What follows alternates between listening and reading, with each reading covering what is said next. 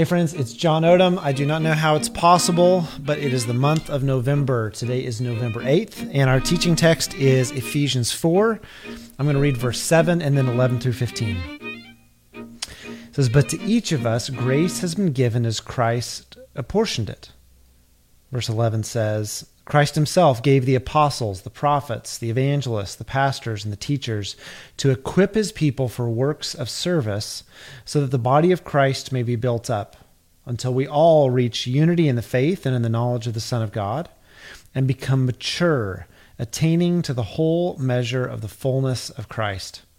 Then we will no longer be infants, tossed back and forth by the waves and blown here and there by every wind of teaching and by the cunning and craftiness of people in their deceitful scheming. Instead, speaking the truth in love, we will grow to become in every respect the mature body of him who is the head, that is, Christ." Lord, as we reflect on Scripture, would you illuminate it within our hearts?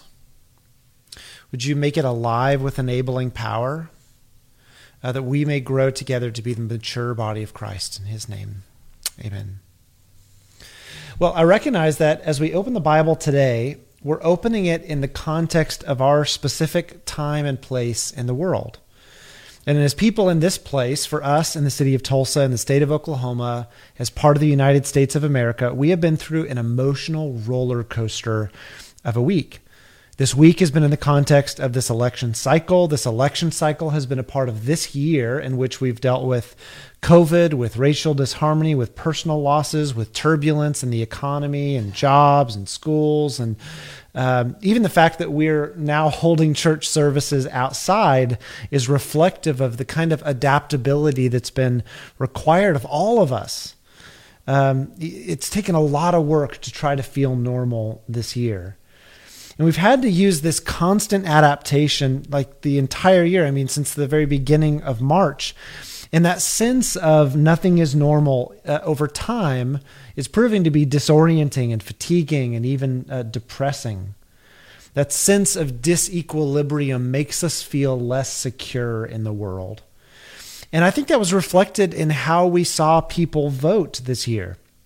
One of the most interesting things to me about this presidential election was the absence of a viable third-party candidate. Now, there were tons of people, other than the two major party candidates, but no one in very few states did a third-party candidate get much more than a single percentage of the vote. In the last election, there was, Jill Stein, who took a certain percentage of it. I remember growing up, for me, in the 90s, it was always Ross Perot, who had kind of a comedic value to me. But what's the significance of having, no viable third-party candidate? Well, in part, it reveals the crippling anxiety that many people in our country are carrying right now. Such polar extremes, when you see such polarity, like it's red or blue, you're Democrat or you're Republican, it's this or that, it's actually an indicator that chronic anxiety has taken root. In a healthy place, there are a diversity of ideas represented, but anxiety cannot tolerate diversity. And we had very, very clear lines drawn in most of the states in our country. This either or thing showed the anxiety at work. And I'm aware that today and this week, I'm recording this on Thursday, so I don't know what will happen between Thursday and Sunday morning when this is shared. I'm aware that half of our church is either going to be deeply grieved by the results of the election or, deeply relieved by the results of the election. And as you kind of survey your relational landscape, I would just encourage you to practice some empathy and appreciate that the people with whom you disagree believe in their perspective just as sincerely as you do. And that to many, the election of the opposing candidate triggered or would have triggered genuine fear. And for me this week, being aware of such decisions and the probability of emotional exhaustion, I was trying to zoom out in my mind this week and imagine, what is the role of the church in these kinds of cultural moments and conversations? What's the role of a pastor in these kind of moments? What's the role of, the individual Christian in these kind of moments? And providentially, the Lord drew me to the assigned teaching text for today as we've been going through Paul's letter to the Ephesians. In the context of Ephesians chapter 4, part of which I've just read, Paul's making a case for the centrality of the church and the mission of God. The church, as Paul argued in Ephesians chapter 3, is meant to be a means through which the manifold wisdom of God is made known to the rulers and the authorities in the heavenly realms. It's this lofty task that in the local church, as humble and backwards as they can be, and even as we can be, God has this plan to display his wisdom to the world. And in view of such a task, Paul argued that there was a mandate for Christians to live worthily of their calling. That's what we talked about last week. And as we talked last week, we talked about the institution of following Jesus, or institutions in general. That people tend to trust institutions like the church if we believe they're effectively shaping people who will be trustworthy in fulfilling their mission. So I raised the example of Chick-fil-A. Chick-fil-A regularly does the fast food world better than anybody else. And we trust them as an institution because they're shaping their people and processes in such a way that they deliver on their ideals. We don't trust institutions, however, if they fail to shape people and fail to shape systems to accomplish the purposes of those institutions well. It's why folks, historically mistrust Congress. I gave the example of an online retailer who really blew an order that I had placed and disappointed me. They lost my trust and my business. We said last week that large numbers of people have lost trust in the church because they no longer believe the church is effectively shaping people who live according to the church's ideals. I think you could look at the Sermon on the Mount. You could look at the Bible as a whole. And while this struggle is being felt acutely right now, I would also argue that it's the task of every generation of Jesus followers to contend for the faithfulness and the maturity of the church. That's why I've said a key verse for us this year is Colossians 1:28 and 29. It says, "He is the one we proclaim, teaching and admonishing everyone with all power, that we may present everyone fully mature in Christ. To this end, I strenuously contend with all the power Christ so powerfully works within me." Every generation has to contend for the maturity of the church. In our text today, Paul explains what God has done in Jesus to enable and to empower each generation to respond to the challenge of Christian faithfulness. Verse 7 that I just read says this. It says, "To each one of us, grace has been given as Christ apportioned it." Now, many tend to think about the word grace in terms of just like pardon or forgiveness, but the Greek word for grace is charis. It's the same word used in charismatic, charismata. And it just means a gift or empowerment. This has to do with spiritual gifts, which we see in verse 8 that we skipped. And then Paul goes on in the passage in verses 11 through 15 to name some, though not all, of the spiritual gifts. He mentions the apostolic gift. This has to do with that pioneering and missionary impulse of some in the church. Paul was an apostle. He had this apostolic calling. If you're going to start a new church in a new town, if you're going to start a new ministry, you need folks who have an apostolic gifting, who are willing to be the first to break through the wall. He talked about prophetic gifting. Those who with a prophetic gifting are paying attention to God's voice, and they're calling people back to faithfulness. Think about Isaiah or Jeremiah, the people who had this unique perspective. Everyone else was going this way, but they were paying attention. What is God doing in the middle of this and calling the people to faithfulness? The next gift Paul mentions is the gift of the evangelist, evangelistic gifts. And these are people who have this dispensation to share the gospel, to proclaim the gospel, and they want to see people come to place their faith in Christ. The next gift is pastor or shepherding. And these are the folks you need to help maintain and develop healthy community. They care for the church, love the church, defend community. People they have their eyes on the sheep. How are our people doing? And then finally, Paul mentions those with the teaching gift, which is helping people understand God's word, God's world. They're passing on wisdom, instructing people to grow in wisdom. We could go to other places in the New Testament and look at some other gifts. Romans 12 adds some other gifts. Prophecy. I already mentioned that one. Serving, teaching, encouraging, giving, leading, mercy as a gift. 1 Corinthians 12 mentions some other ones, different ones. Wisdom, faith, words of knowledge. This is like God gives you information that you wouldn't have known otherwise. Healing, miraculous powers, discernment, tongues, like speaking in tongues, Acts 2 kind of thing, interpretation of tongues. Paul says in this passage in Ephesians that Jesus gave all of these gifts to the church. And this is not just a different way of describing temperament or personality. He's actually making a case that these are a unique form of empowerment given by God. Those who trust in Christ are given unique abilities or graces. And there's no hierarchy like prophecy is the absolute best and, hope you didn't get mercy or administration or something. It's not like that. There's no hierarchy.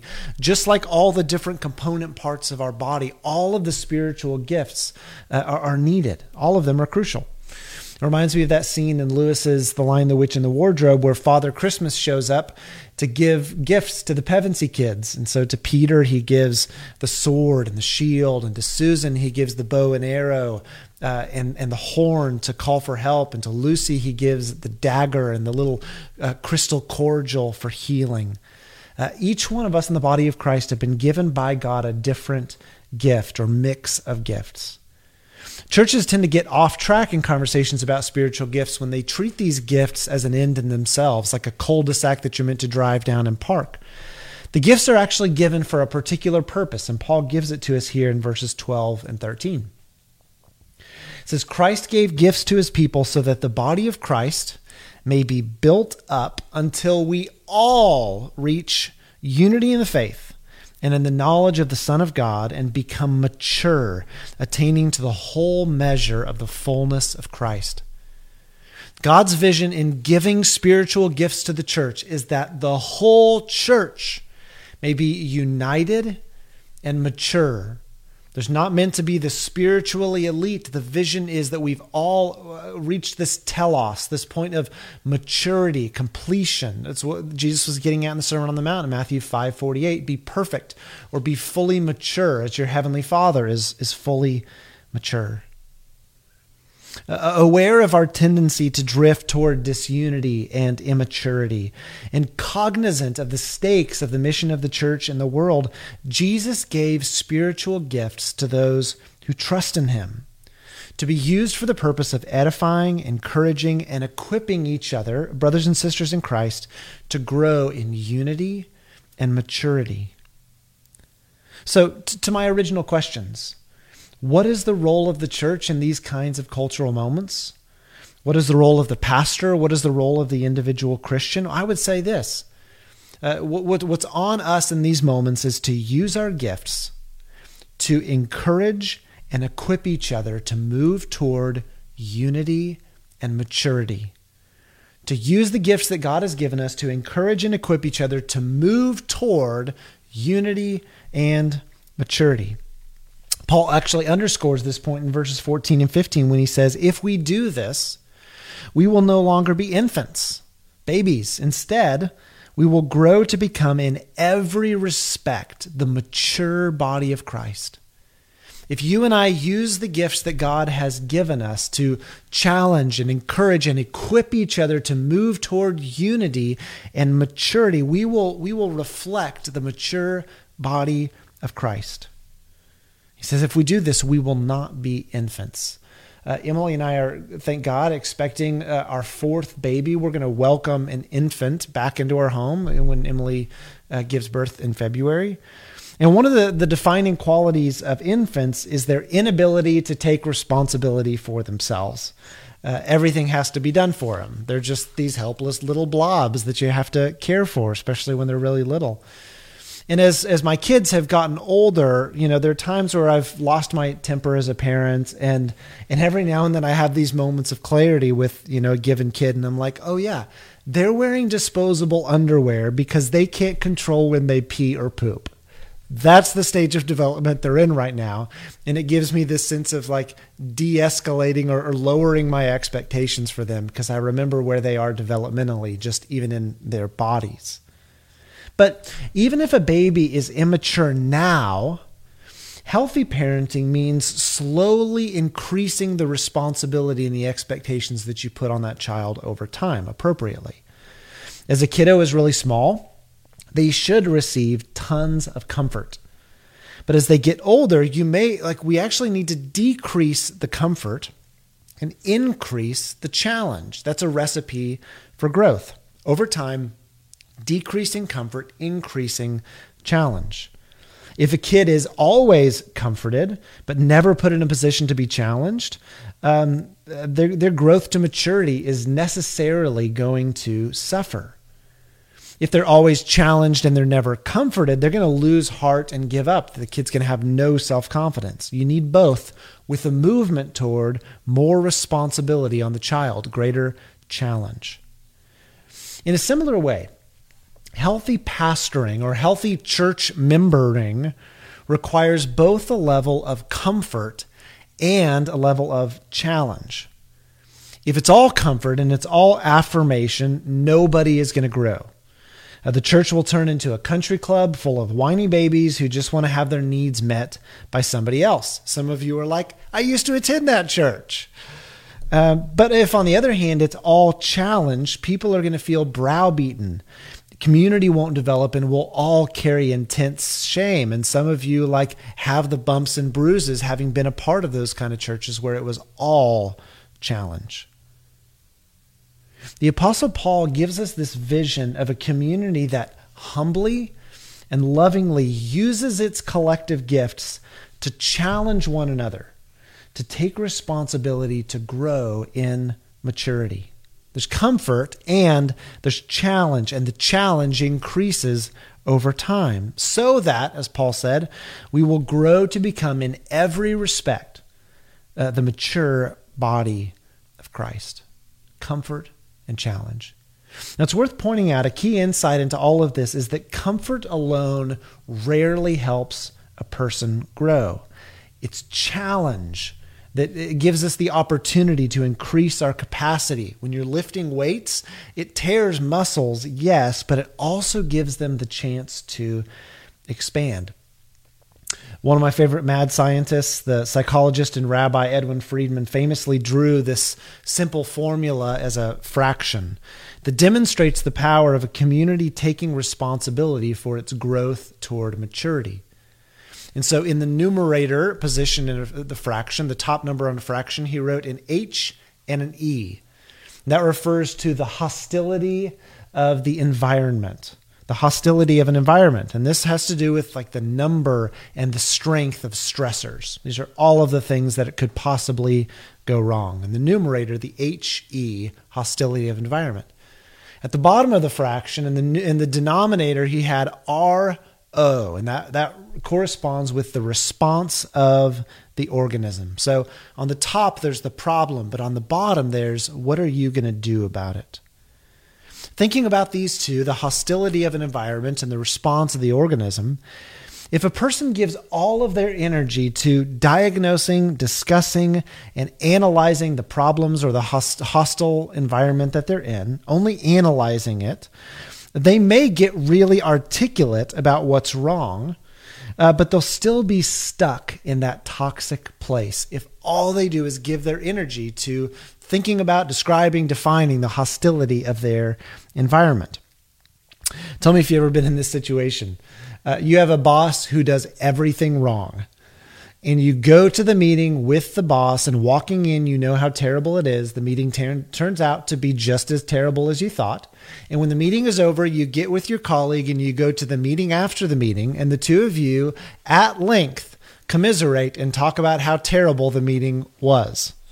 A frustrating but perhaps familiar situation to many of you. Rarely, if ever, does a situation in which you only diagnose a problem naturally improve. Diagnosis alone can lead to feelings of helplessness and victimhood. People in this situation may want comfort or commiseration. Misery loves company, but comfort alone is not going to improve this situation. That's it, with a focus on the hostility of your environment. But if instead a person shifts their focus from the hostility of the environment to their own response to that hostility, everything can go really differently. A whole wide world opens up if you focus on your response to that hostility. This is what the famous author Viktor Frankl was getting at in his work, Man's Search for Meaning. He was trying to understand, why did some people give up in concentration camps and other people found a way to make it? Why were some people able to persevere? Some were made to be victims. Some refused to be made victims. And it's the response of the organism that can make all the difference in the world. So, getting really practical, getting us to shift to focus on our own response. What am I thinking about right now? Well, I want to just acknowledge and treat as legitimate. I want to validate that it is kind of a scary time to be in the world right now. That's true. Half the country seems to dislike the other half of the country. It's difficult to have a civil conversation with anyone about weighty topics. Congress appears to be stuck. The system is broken. COVID is still a thing. You could fill in the blank with any number of the personal challenges that you've been facing. All of that is legitimately difficult. And I just want to say, God be with you. Hope that God will comfort and strengthen you in the middle of that. So there's comfort. But here's the challenge. What are you going to do about it? How can you take, and how can I take responsibility for our contribution to the world's issues? How can you do your part, focusing on the response of the organism? How can you do your part to resolve to be emotionally and relationally and spiritually healthy? How can you do your part to foster good and civil connections with people with whom you disagree in your family, in our church, in your neighborhood? How can you shift your focus from the hostility of the environment to your own response, taking responsibility for yourself in the middle of such hostility? And think about what we've been talking about in Ephesians chapter 4. Consider how God has uniquely gifted you. Like, of all the things that he could have done, God gave you this skill set, this charismata. How can you use those gifts that God has given you to be a resource in our community to help equip and encourage us to grow toward maturity? Are you an encourager? Has God given you the spiritual gift of encouragement? Take responsibility for flexing that muscle. We desperately need all the encouragers we can get our hands on right now. Do you have the gift of faith? I mean, are you just able to, you have the gall to ask God to do stuff, to move in power in people's lives? Pray in faith over your friends who are losing hope, or the hostility of their environment has just beaten them into the ground. Are you an administrator? Do you have the gift of administration? How can you use your gifts of administration to leverage all of the other gifts in the church? Do you have the gift of discernment? Well, speak up about how you sense the Holy Spirit leading the church. Do you have apostolic giftings? Well, pioneer the way for us to make inroads for the kingdom in the city of Tulsa. I want to say that the longer we give all of our energy toward just wringing our hands about what's wrong, the longer we will stay frustrated. And the longer we merely offer one another comfort, the longer we will collectively stay immature.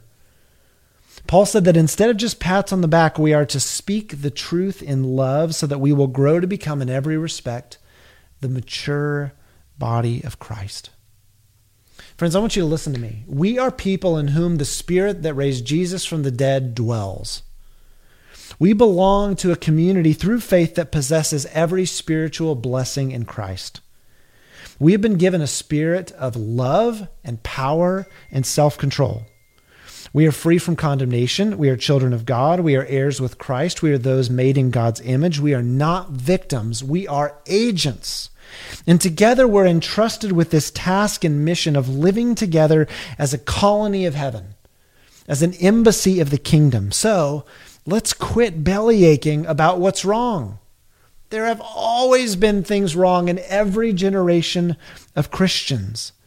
But let's take responsibility for embodying together a better vision, shifting from endless diagnosis and hand-wringing about the hostility of the environment, everything that's wrong, and moving toward taking responsibility for our response, our reaction to what's going on in the world, moving from criticism, which we can all do in our first nature, in our sleep very well, toward creation and co-creating with God a better future. For my part,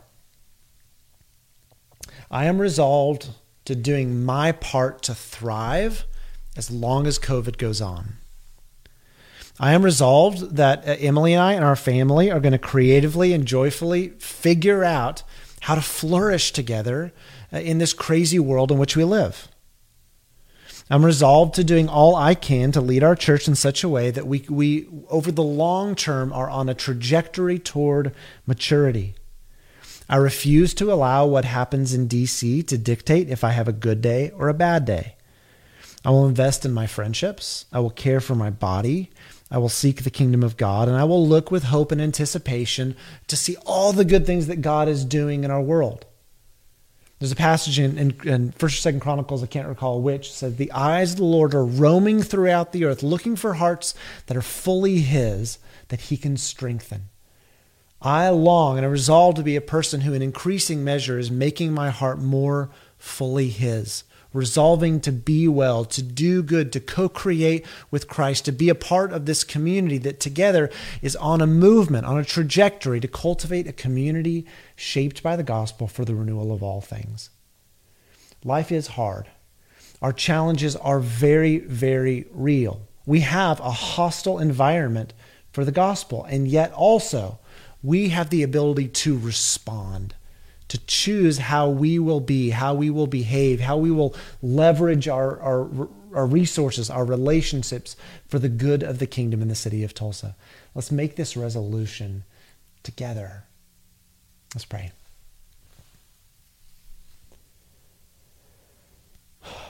Jesus, I just say this all is really hard.